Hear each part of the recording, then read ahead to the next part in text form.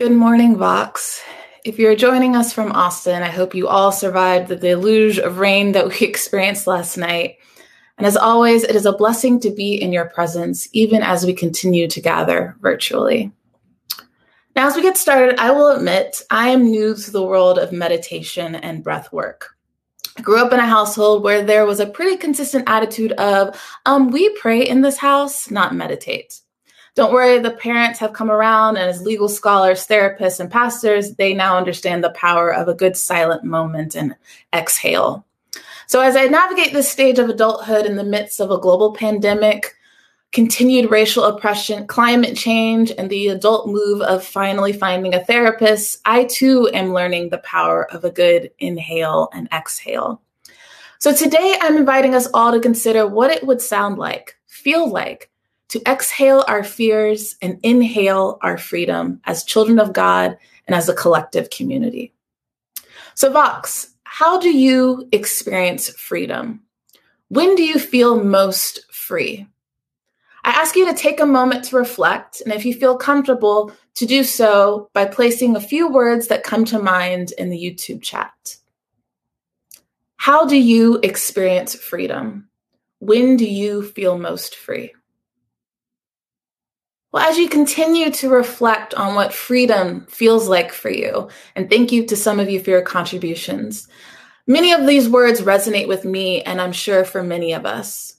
And I always find it helpful when exploring such ideas to deconstruct the language we sometimes so casually use.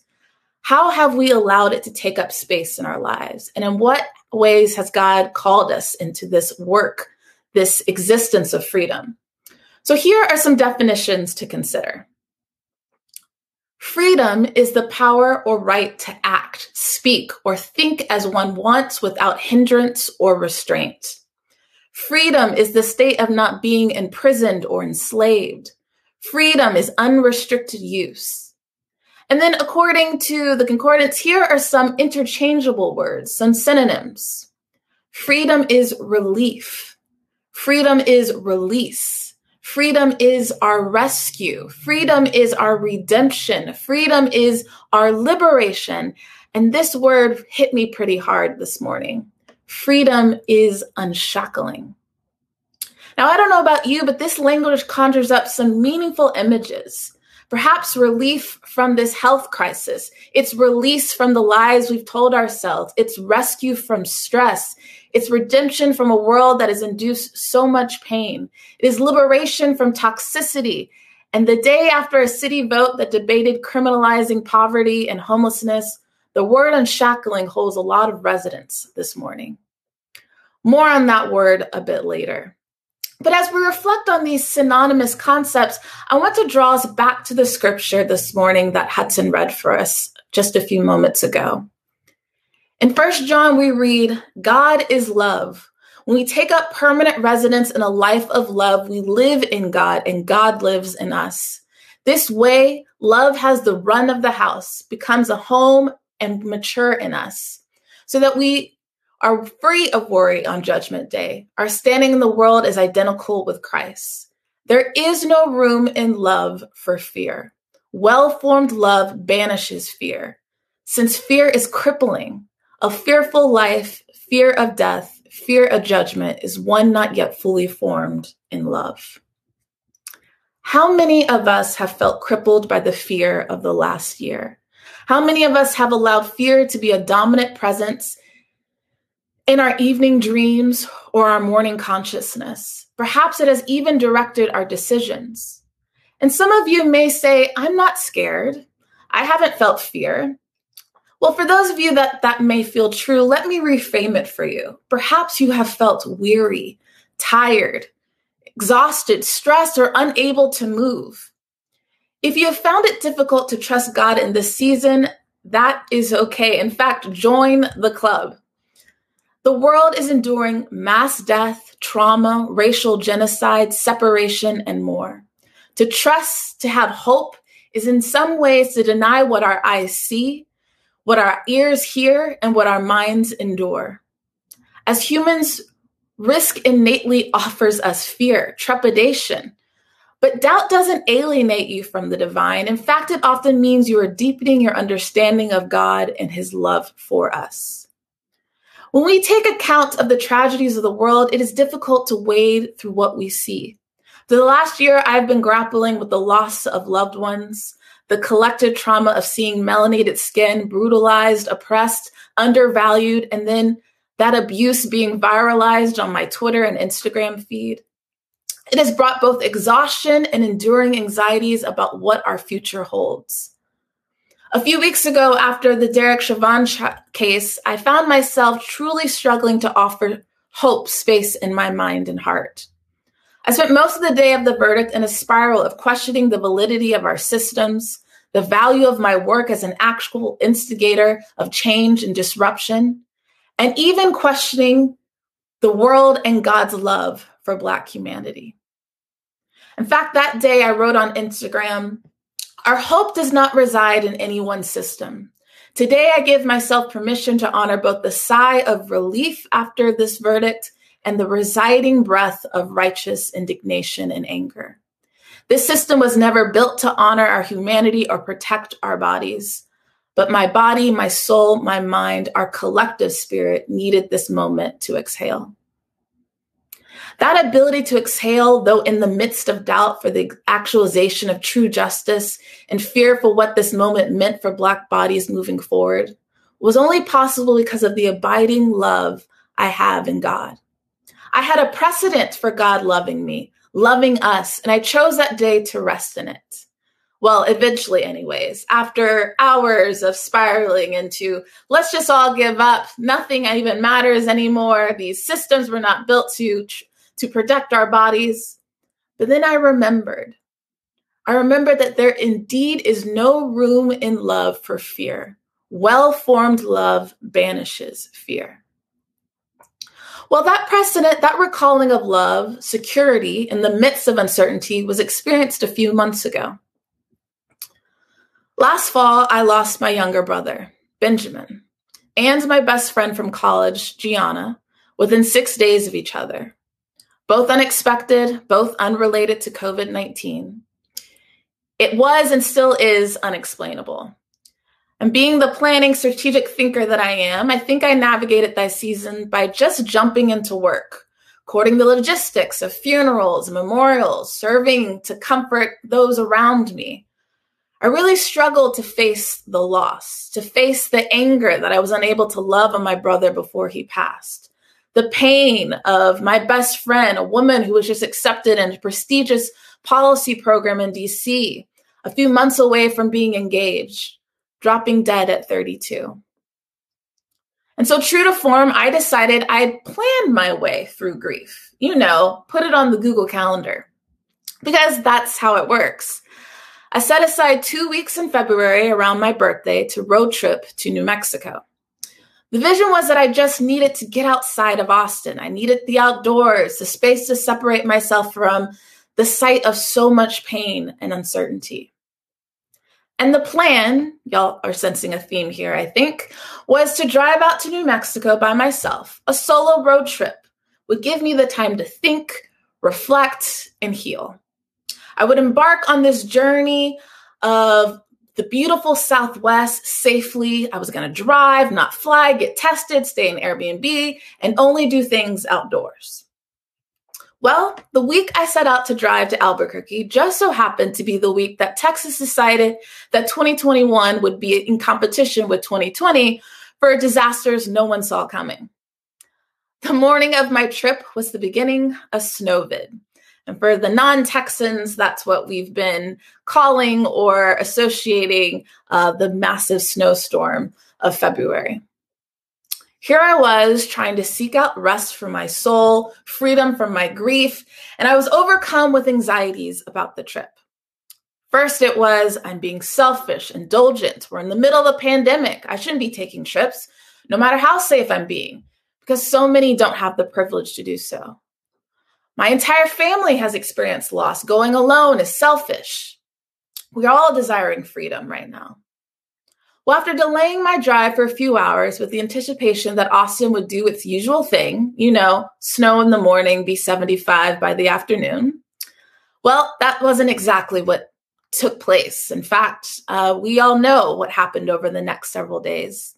So I was forced to change my route and avoid the overpasses and the highways, which added about 2 additional hours to my trip. Well, the next wave of anxieties that hit me as I was leaving the city and driving past homeless tent encampments was, my work is grounded in justice and equity. How can I escape and seek freedom from my pain as others are literally trapped in theirs?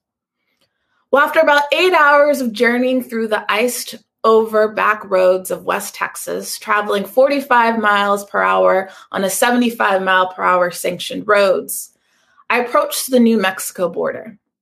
The plan, still a theme, was if I could make it to New Mexico by nightfall, I'd be golden.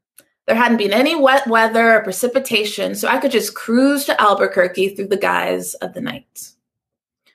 Well, 20 minutes after crossing the border, the roads were cloaked in the thickest fog I've ever seen. Apparently, in the area I was in New Mexico, right before snow falls, because of the altitude and the area of the mountain valley, fog, very thick fog, is common. When I tell y'all I couldn't see a foot in front of me, I mean I couldn't see a darn thing. And no, I didn't risk my life by taking the photo that you see, but it's a pretty close image of what I was experiencing. The few cars around me were driving 15 miles per hour on the highway. I was overcome with the kind of fear that gets into your bones. I contemplated so many things, pulling over to the shoulder and waiting it out, but quickly realized the cars wouldn't be able to see me and I would probably end up getting hit from behind. I tried multiple light settings. Mini Cooper, you failed me. And finally, I resolved to slow down to 10 miles an hour, put on my hazard lights, turn up worship music, and just pray. It was truly the longest 2 hours of my life. I had never experienced such acute fear for so long. It was paralyzing. My body, my mind, my eyesight were truly in fight and survival mode. How many of you have felt that same tension in your bodies, your mind, your spirit this year? So endless, so enduring. Like you didn't even know it was possible to endure that much trauma and uncertainty for so long. What I thought may be 15 minutes of fog or 30 minutes of fog was almost 2 hours of traveling in complete darkness, complete haze on an unknown road in a state I had never been to. If that ain't a metaphor for 2020 and 2021, I don't know what is. And shout out to Rachel Lee, who I relayed this story to a few weeks ago, and she encouraged me to write it down. So many of us have been overcome with unknowns and fear and anxieties that we literally could not see the light. We had no precedent for hope. What is interesting about the drive is my relief, my liberation, my rescue did not come with the lifting or the dissipation of the fog. No, it came when I reached the city limits of a town outside of Albuquerque and the illumination of fog and the illumination of the lights penetrated the fog. The lights of the city, the lights of the Walmart and the Popeyes, the evidence of life is what illuminated my path. Perhaps that is the encouragement to us all today, that it is not the end of the pandemic, it is not the verdict of a trial that will give us hope, direction, or relief, but that our freedom will be offered and possible even in the midst of darkness and chaos. When I reached the city, I immediately pulled over into the gas station, not because I needed gas or a bathroom break, but to literally let the anxiety, fear leave my body. It was a marker that I was now safe, seen, secured, free of terror, and abiding in God's love, even in the midst of the unknown. Vox, as we reflect on exhaling our fears like I did at the gas station, I invite you to join me in this exercise from one of my favorite Instagram voices, Cole Arthur Riley, the author of Black Liturgies. She wrote, "God of sleepless nights, it is comforting to think that you knew fear, that you stayed awake praying, sweating, trying to make sense of your circumstances the night before death. Our bodies are riddled with anxiety, Lord. Steady us in your arms. that your presence with us would be a mother's tenderness. Let us breathe deep, keeping rhythm with the chest of God. Vox, inhale, God, meet me in this fear. Exhale, bring rest to my restless mind. Well, after that drive and reaching the Airbnb that night, I vowed not to leave the house the entire trip. New Mexico was clearly not a safe place to be, and I was not going to risk anything else. But that was not the end of my story or the trip. During those 2 weeks, God invited me into rest and reprieve from the last year. I truly felt that was God's love. And I think there's a few images. I hiked. I was loved on by my cousins. I found laughter. I found peace. God offered me this moment to rest, find reprieve, and graciously guide me through the fog of grief to experience freedom. Dear Vox, how will you abide in God's love to navigate through the fog or anxieties or unknowns or fear of our current conditions? Well, as I've been on my own journey of exhaling fear and inhaling freedom, I've been reflecting on what it looks like as a collective, what it means for us as a community and a body of Christ. In 1 John, we are reminded that our collective freedom is dependent on each of us. We, though, are going to love and be loved. First, we were loved. Now we love. He loved us first. If anyone boasts, I love God, and goes right on hating his brother or sister, thinking nothing of it, he is a liar. If he won't love the person he can see, how can he love the God he can't see? The command we have from Christ is blunt. Loving God includes loving people. You've got to love both. Over the last few years, it has become clear that our expression of loving God, our personification of loving people, isn't just the disruption of systems and shifting of policies, but accountability and action by our full community. This includes self-proclaimed liberal Austin, white America, even our evangelical churches, especially those of us who've allowed privilege and denial to shield us from the history and current realities of injustice and racial oppression. The flashing of headlines across our screens is not 24-hour news cycle fodder. Instead, it captures the pain and trauma our communities have endured since the founding of our country. From voting disenfranchisement and the caging of immigrants to the gentrification of East Austin neighborhoods, the policing of Black and brown bodies and white spaces, these marks of inequity bear real consequences on the minds and bodies of people of color and the marginalized, the collective psyche of our beloved Austin. The resulting racial trauma isn't just an indictment on failed political processes or systemic inequities, but our failure to care for and truly, fully love our people, love our community. I often cite this quote by Audre Lorde, a favorite author of mine and my co-founder at Rosa Rebellion, a thinker of racial justice and feminism of the 20th century. She once wrote, "I am not free while any woman is unfree, even when her shackles are very different from my own. And I am not free as long as one person of color remains chained, nor is any one of you." I really appreciate how Audre informs us that our freedom is interdependent. That while one of us is living in fear, one of us is oppressed, one of us is silenced, one of us is unfree, none of us are free. If you recall earlier, we were defining what freedom means, and one of the synonyms offered was unshackling, which I find so divine and poignant because that's the word that Audre uses here. She says, I am not free while any woman, person of color is unfree, even when their shackles are very different from my own. Well, Vox, what does it look like to collectively exhale the ignorance of our ancestors and forefathers? What does it look like to exhale the microaggressions present in our institutions and organizations? What does it look like to exhale the bias, discriminatory practices founded in our insecurities, our scarcity mentalities, and our fears of difference? What does it look like for us to actively participate in the liberation, the unshackling, the inhaling of freedom for those who have been marginalized, oppressed, and unseen? Earlier in the pandemic, there was a particular phrase that bugged me, that bothered me. You would hear it all the time on the news. Well, the whole world, the whole country is in the same boat. But not only was that not accurate, but in some ways irresponsible.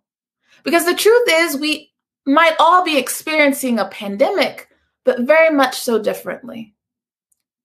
Some of us are experiencing an exacerbation of pre-existing inequities in our health systems, our housing systems, our education systems.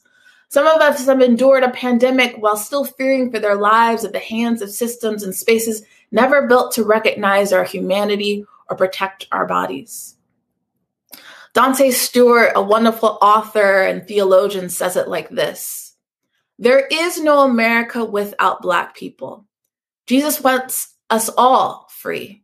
The gospel is love and liberation. Jesus is inclusive. White supremacy will not have our futures. Black lives matter."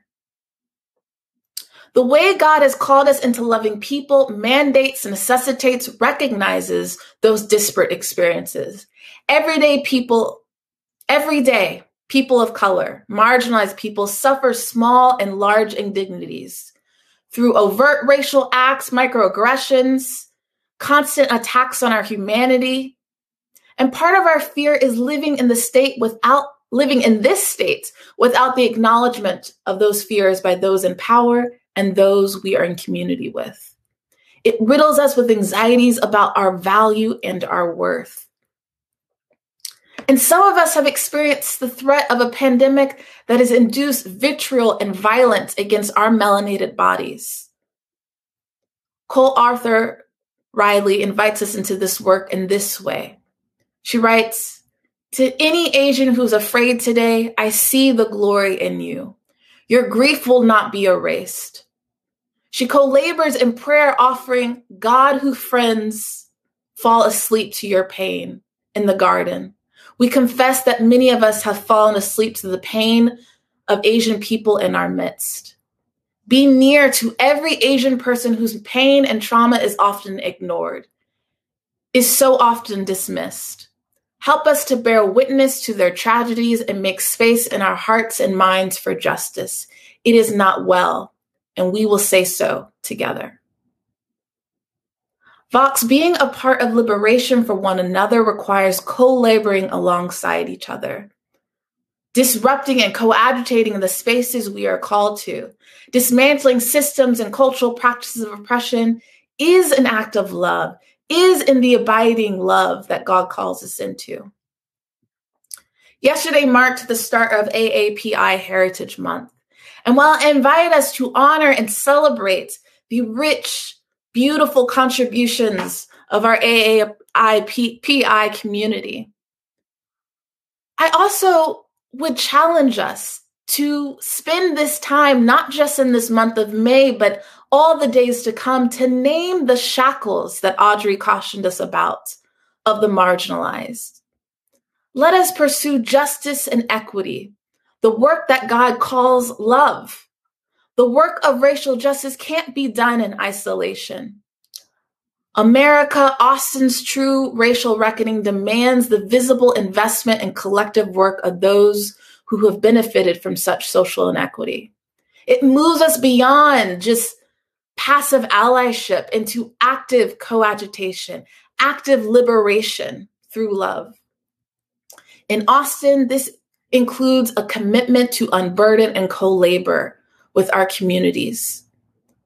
The passive practice of just displaying yard signs or tweeting that Black Lives Matter and to stop Asian hate, while good, it does not replace an active posture of exposing and disrupting racial inequity in our neighborhoods, our boardrooms, and even in our faith community. Our collective liberation, rest, reprieve from fear, our communal freedom relies on each of you answering this question. Dear Vox, how will you allow God's love for us to model and direct our pursuit of collective freedom and community justice? As you meditate on that question, I invite you into this prayer. God of full freedom, we confess that at times we only possess imagination for partial freedom, perhaps even only our own freedom. Grant us wisdom, strategy, and policies that truly are for the liberation of all. Inhale, we were meant for freedom. Exhale, I will not settle for less. Again, a prayer offered by Cole Arthur Riley. For those of you looking for more directive or more instruction around what this collective freedom looks like, sounds like, how it can be manifest, perhaps I can offer you this picture, these reminders. Your anti-racism requires dismantling all forms of white supremacy in your boardrooms and in your biblical interpretations. Your anti-racism acknowledges the past and present traumas and fears of all people of color. Your coagitation, your community liberation must be intentional, not performative. Your call to love all because you love God needs to be unapologetic, not conditional. Your anti-racism, your liberation, your community love must not center your comfort, but instead elevate truth. And Vox, finally, your anti-racism, your community love must be a reflection of our love for God and a deep reflection of our love for all people. With those reminders of how we abide and love together as a community, I invite you to listen to a voice that is a consistent presence of wisdom, assurance, and love for me. She is one of the co-hosts of a podcast I'm a part of called Gen Activists. It's a space that we've created for intergenerational dialogue around activism and racial justice and amplifying the incredible work of women of color. So alongside my co-host, Megan Harding, we have GMOM, a retired professor at USC, a former pastor's wife, and most importantly, she holds the title of my grandmother, Dr. Sylvia GMOM Rousseau. In each episode, we end with words of wisdom from GMOM, and I thought I'd end our time together today in the same way. Check out these words of wisdom from GMOM.